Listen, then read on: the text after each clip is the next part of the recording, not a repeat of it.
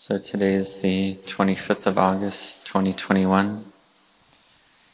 We've come together to chant and train our minds and practice the recollection of the Buddha. So we've chanted the homage to the Buddha relics, beginning with Itipiso Wiseseihi. This is paying respect, paying homage to the Buddha, making that the object of our mind. And when we chant and recollect the Buddha in this way, when we become proficient in it, then we can have nimittas or clear mental visions arise in the mind. There was one occasion when a clear vision of the Buddha arose, and there were eight or nine Buddhas around the head. And this is, in oneself, is a child of the Buddha. And so this is a vision that arose, and this is arising from the recollection of the Buddha as one's meditation object. So the recollection of the Buddha, it's an important meditation object. We have faith in the Buddha and recollect that the Buddha had the wisdom to win over the defilements of the mind on his own. And there was no one else in the three worlds able to do this. No one else had the capability, had the wisdom to be able to win over the kilesas like this. Because succeeding over ignorance, over avijja, something that's really not easy to do. If it wasn't the rightly self-awakened Buddha, there was no one else who'd be able to know this for themselves. And the enlightened disciples who came after the Buddha, they needed the Buddha to be the first one to know this and the one to teach and lay down the Dhamma for them to see after the Buddha. So we cultivate this practice of recollecting the Buddha. We can chant the Itipiso Wiseseihi chant 108 times, or the Itipiso Bhagava chant 108 times. Whatever chant we like, we chant that one a lot. This is the recollection of the Buddha, where we recollect the noble and virtuous qualities of the Buddha.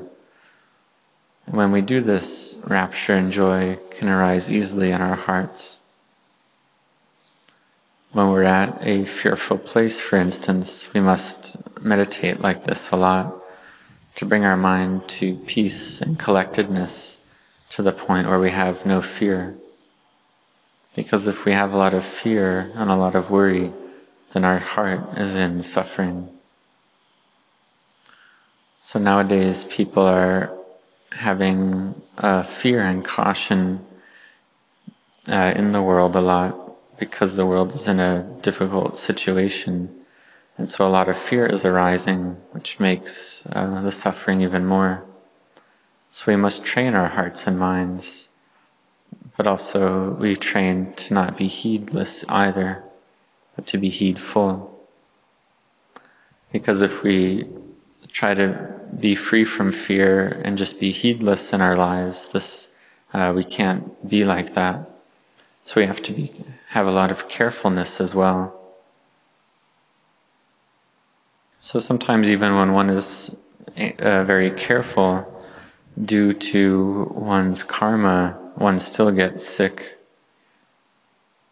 Even if one takes all the appropriate precautions and does everything in a careful way, but one still gets sick anyway, then this is about one's karma. And there are some cases where some people are very close to one who has the COVID virus, but they don't get the virus themselves. Like a child having the virus and their mother takes care of them, but the mother doesn't get the virus. Or a mother gets sick and the child takes care of the mother and the child doesn't get the virus. So this is related to karma. But either way, don't be heedless. And when we contemplate more deeply, we see that in truth, no one else makes us sick. the cause of sickness is having a physical body, is having a body.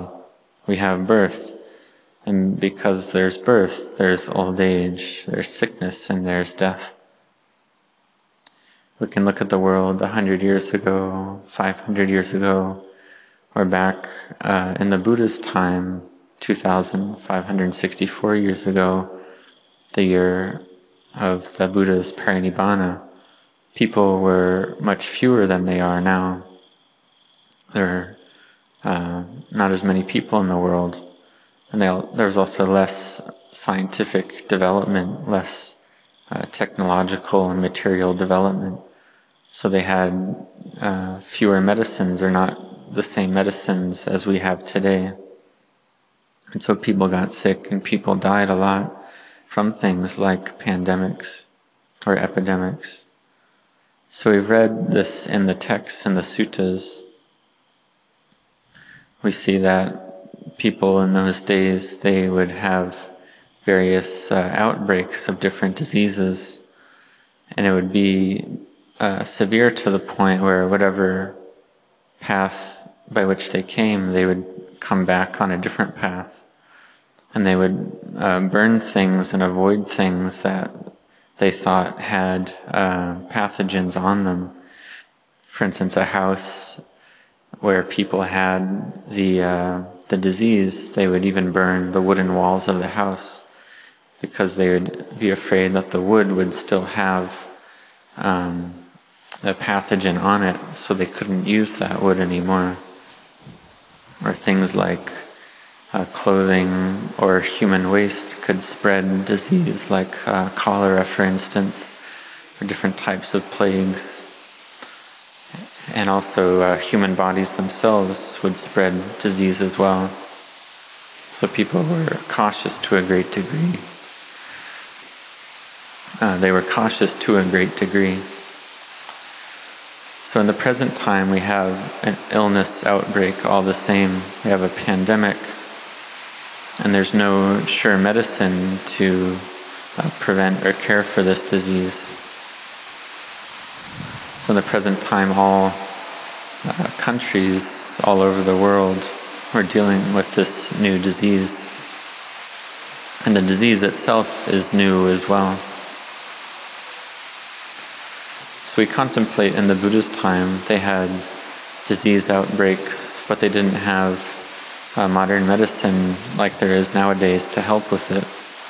But what they did have was the Buddha and many, many arahants, fully awakened beings.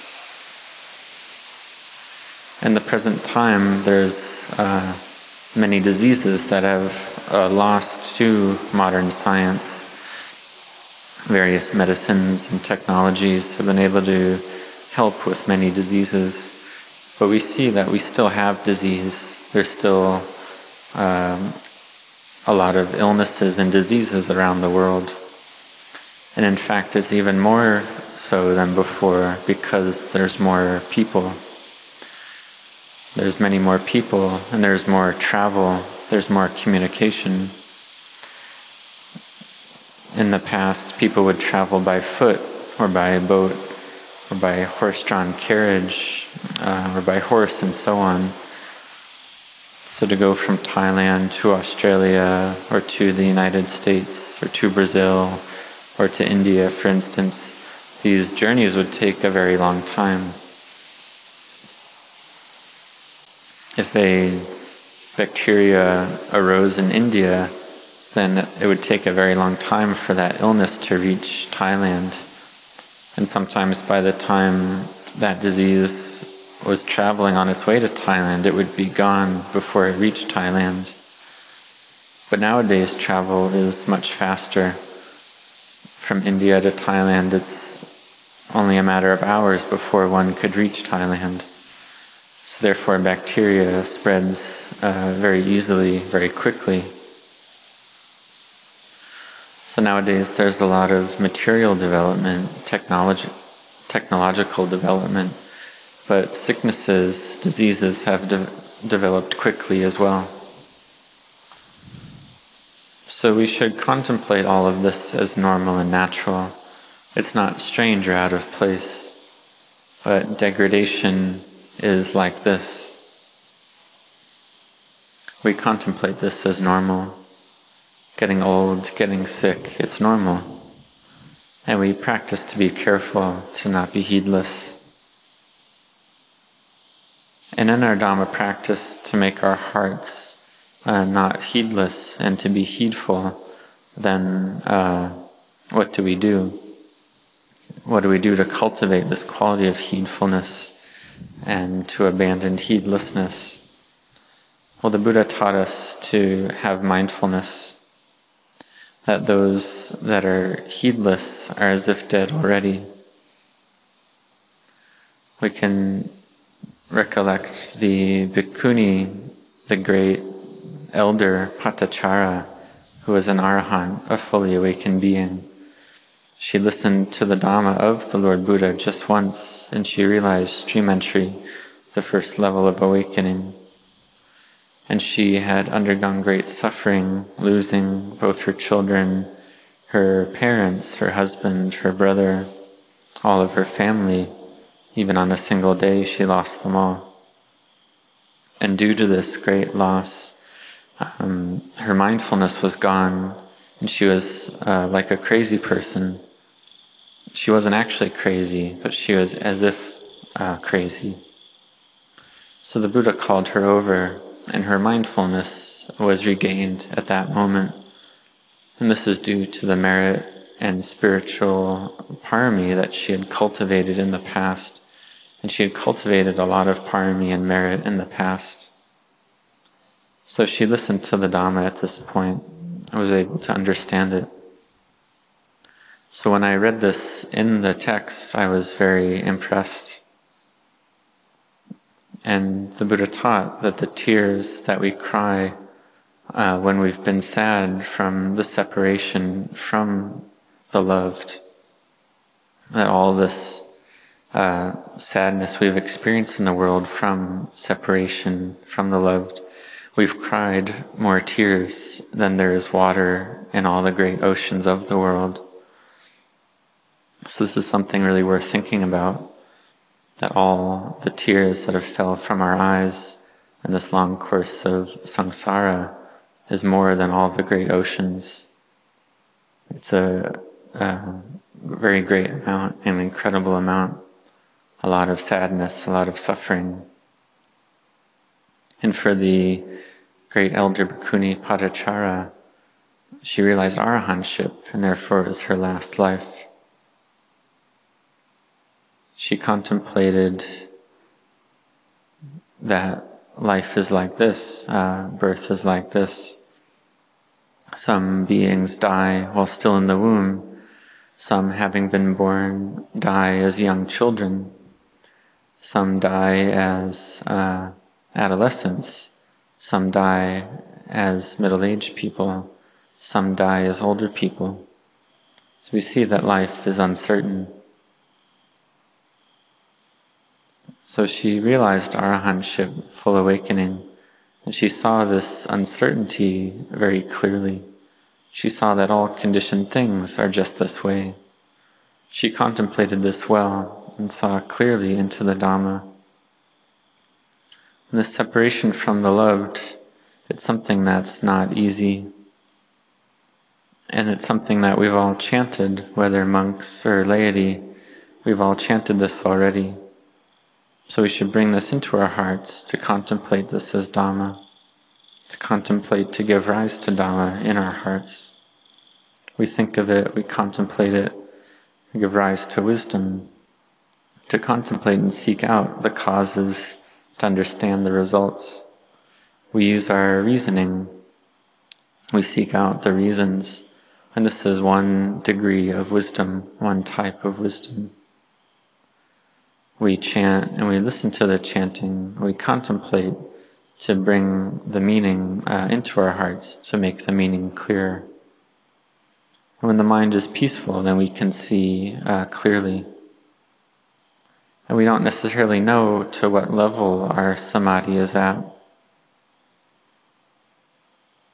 And there's one story that I've often told, where I contemplated a person who had died already.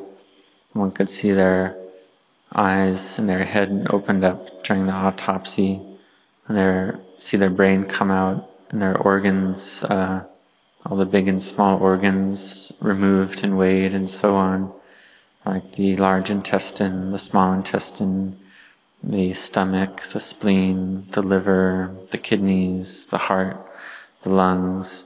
And one could even see the digested food and the undigested food within their stomach and intestines as well. And one can reflect that, well, some people like noodles, some people like noodles of one type or another, or like different dishes. And when it enters the body and gets digested, it all becomes the same in the end and gets separated out to make into the different body parts. So to contemplate, it's like this. When we are alive, we feel like, oh, this is a me, it's a mine. This body is a self, it's something very valuable. But during the autopsy, they take out the brain, and when they sew the body back up, they put the brain not back into the skull, but they put the brain in the stomach, mixed, all jumbled up, all with the other organs at the end of the autopsy. So I saw this and contemplated that these lives of ours, when there's no breath left after death, people just do anything to the corpse, and the body doesn't even know about it. There's no breath, there's no fire element. The water element degrades according to its nature, and the whole body degrades and decomposes like this. And the body being autopsied doesn't know about any of this, doesn't think about it or know about it. So we see that the body has no value or use at this point. It's like a log discarded in the forest, has no value, no use at all. So this can bring up a great feeling of weariness in the world, a desire to escape from the world, a feeling of dispassion, this quality of samvega to a great degree in the heart. And this quality of samvega can bring the mind to unification, to stillness, seeing that all life must end in death. We don't know when we will die. Even in the stomach, we can see that they're individual rice grains. The food wasn't even digested. So this individual who died, he wasn't thinking that he would die that morning. He was thinking he would still be alive and ate his meal as usual. So we contemplate this, and this feeling of weariness and wishing to escape from danger arises in the heart. The mind becomes still and peaceful.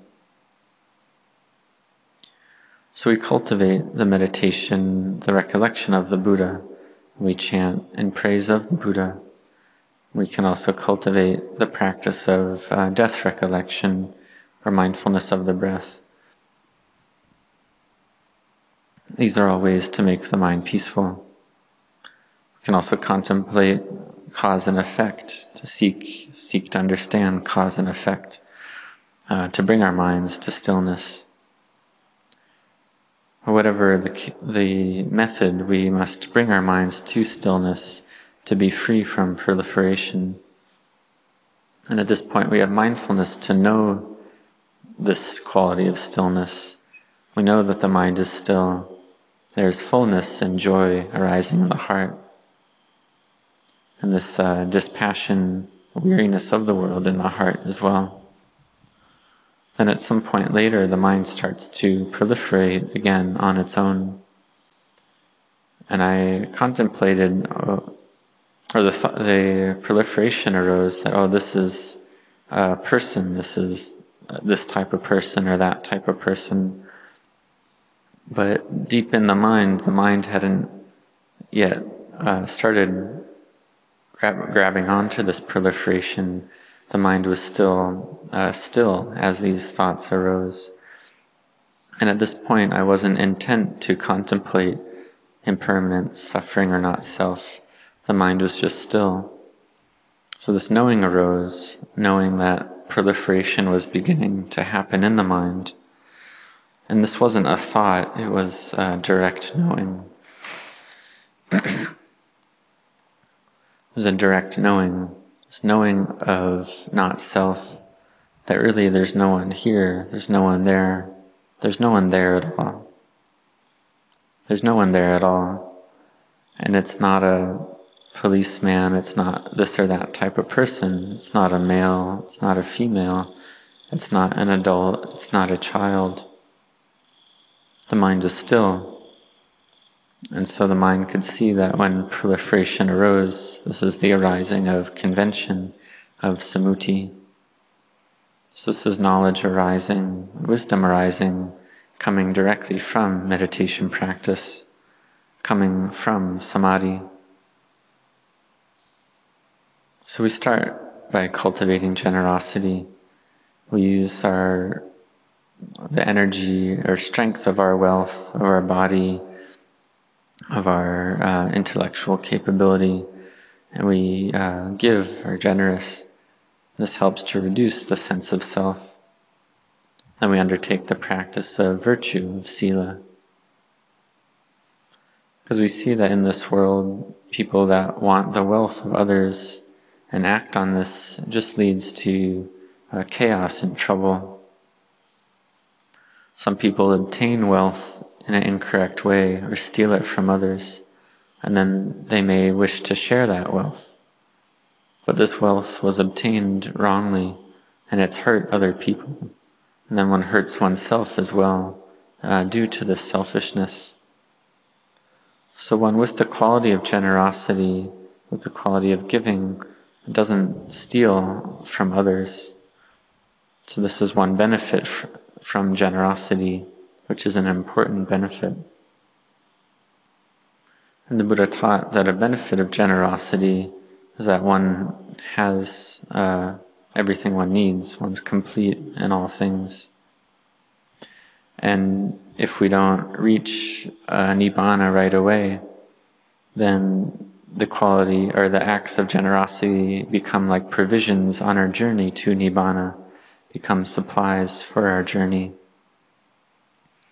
Such as the example of Venerable Sivali, foremost in receiving gains among the monastics. And we recollect that virtue, sila, gives even more benefit than generosity, whether we practice the 5 precepts or the 8 precepts. Some people practice generosity a lot, but they find that practicing virtue is quite difficult. And some people have the 5 precepts well established and become motivated to do the 8 precepts and then meditate even more. So this is making even more parami, even more spiritual virtue. Because in order to know and see the Dhamma, all the causes and conditions need to be ready.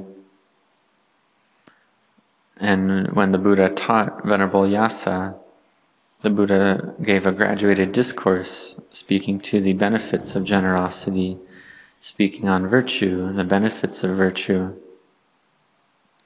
and saying that the benefits of virtue are this happiness and collectedness of mind, and it's a noble wealth in the heart. It's the best type of wealth. So we see that individuals without generosity and without virtue, they may have a lot of wealth, have everything they need, but still they harm others and destroy the wealth of others. They may harm the lives of animals, harm the lives of other people, and then they die. So they hurt others and they hurt themselves, and all they get is heat and agitation. They may have power and have wealth, but then it's all gone in the end. And what they end up with is the result of hurting themselves and others.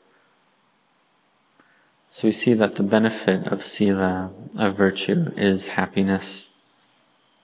It's a mind of loving kindness and compassion, And we get more and more happiness in this way. We chant recollecting the Buddha, praising the Buddha, and we recollect that the Buddha cultivated this loving kindness to a great degree. The Buddha had these great qualities of wisdom, purity, and great compassion, great loving kindness. Has a mind of incredible loving kindness for all beings. So therefore we practice to follow the teachings of the Buddha, to cultivate loving kindness ourselves. We practice this path of generosity, virtue, and meditation to give rise to clear knowing in our own hearts. To see that in reality there's no self, there's no me, no mine, no you or yours. And we know clearly to see that everything arises and ceases. And this clear seeing is something that's really amazing. It's a great miracle. When we see this clearly, we feel the Dhamma very deeply in our hearts.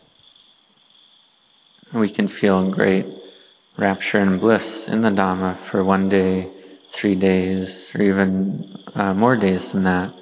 It just depends on our spiritual virtues, our parami. Before we saw people as real individuals, then we just see them as robots, as automatons. And this is taught in the Satipatthana Sutta, the great discourse on the foundations of mindfulness, that there's no self to be found in the body or mind.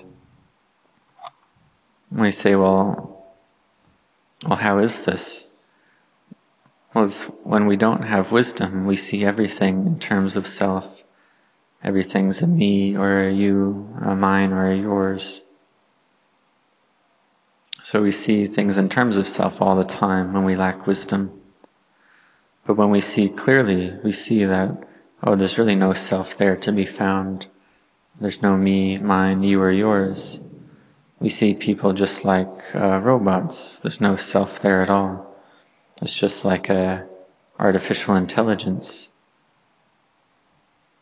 So if we saw an actual robot, we wouldn't think that it has a self or individual existence. So we see that it's just the same as this.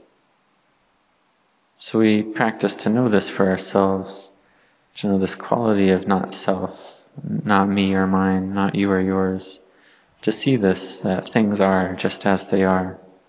To understand this clearly, the mind gathers together, sees everything as empty. This is the arising of the Vipassana Jnana, the Vipassana knowledges, which are of 9 types.